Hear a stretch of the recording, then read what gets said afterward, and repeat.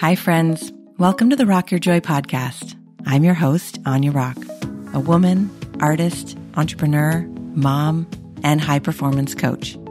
I'm working on becoming the best version of myself and inspiring others to do the same. This is my invitation to you to be part of the collective shifting of consciousness. Let's choose love, let's choose joy, and let's rock your joy, one day at a time.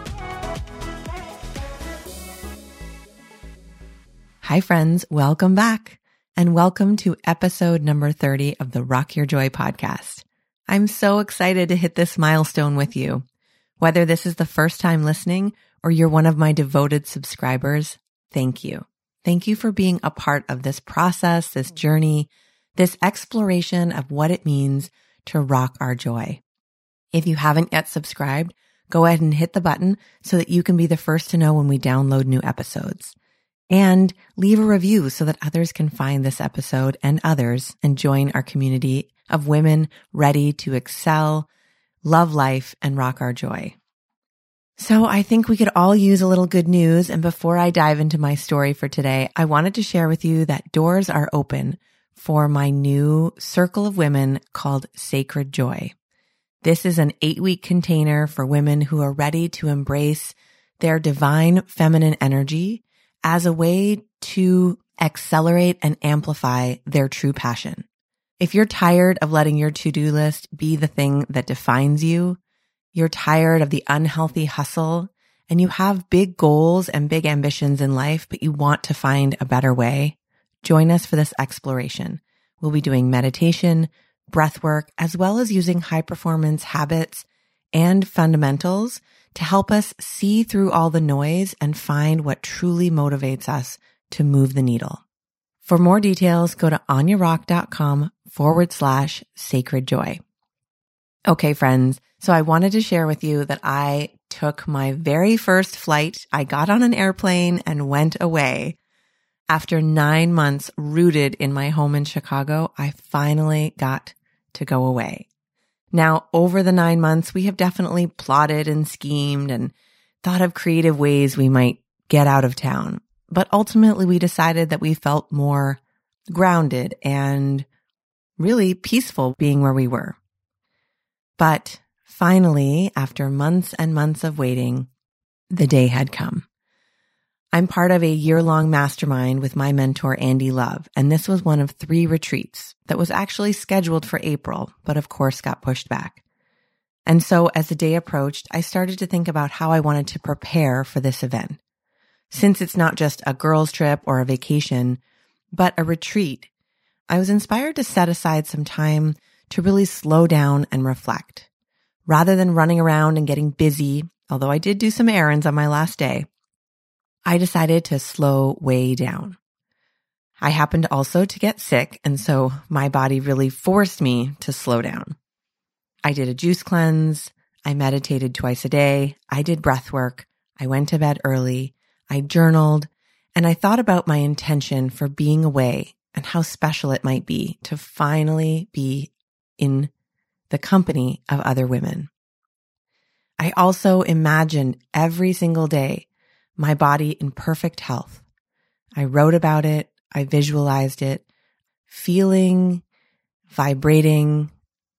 I saw myself and felt myself vibrating at my highest level, embarking on this journey with all of my energy ready and moving forward. And so when the day came, because I had been taking so much downtime and been really going inward and trying to get over this cold, I had not done some of the work that I had planned.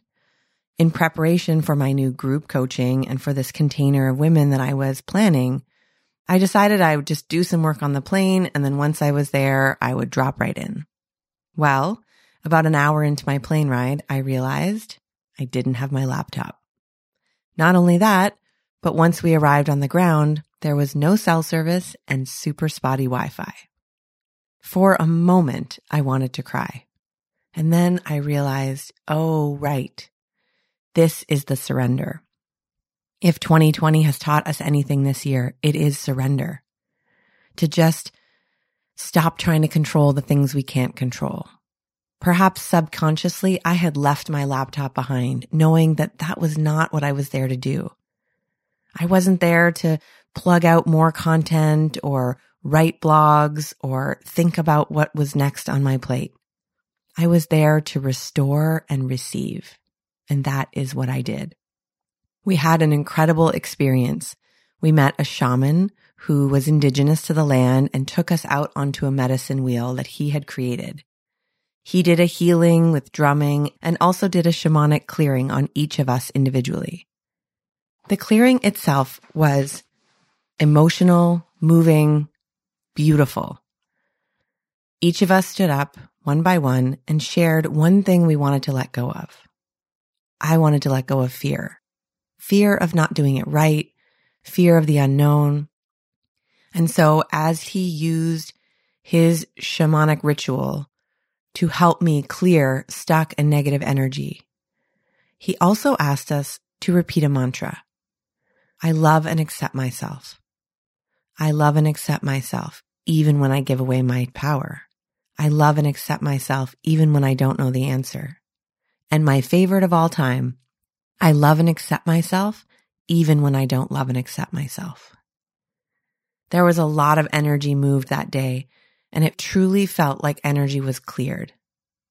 Because energy does get stuck in our body, not only in our mind. So if you find yourself in a negative loop, one of the most powerful tools we can use is to connect the mind and body through a practice called embodiment. Understanding and becoming intimately aware of the language that your body speaks. Where does my anxiety show up? Where does my fear show up? And how can I move through it without overwhelming my system and sending myself into panic? When we have these tools, when we understand and we become in relationship with our body, everything starts to move. When we feel sensations and they allow us without judgment to understand that the body is trying to tell us something. Maybe it's connected to an old wound or trauma, a pain point that we haven't done our work around, or maybe it's something that actually is giving us information. So if we can stop and be curious, we can understand, what is my body trying to tell me? It was a powerful experience to be truly in the presence of my own body. And after being away, working, creating, podcasting, writing twice a week, diving into more and more of my own writing, and committing to therapy, I felt transformed on so many levels. It's not that I was a new person or that I'm finished with my healing. But since the last time that I was with these women in January, I could feel it was almost as if my body and spirit had moved forward in time.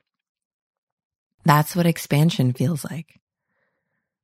And so, as I sat there on the red rocks, with the drums moving around me and the shaman speaking his powerful mantras and words, drawing out stuck energy and healing the spaces that need shifting, I felt the power of Mother Earth, and it truly moved me to tears.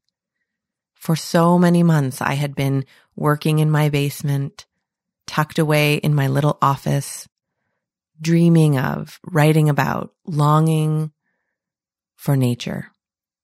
And here I was, soaking up the power of the sun and asking the Great Spirit to forgive me for betraying my own true self, asking myself and spirit to connect, acknowledging that we are one, and that I love and accept myself as I am.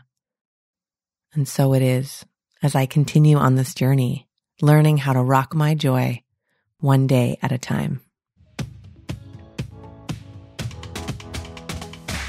If you love this podcast, and I so hope you did, please subscribe.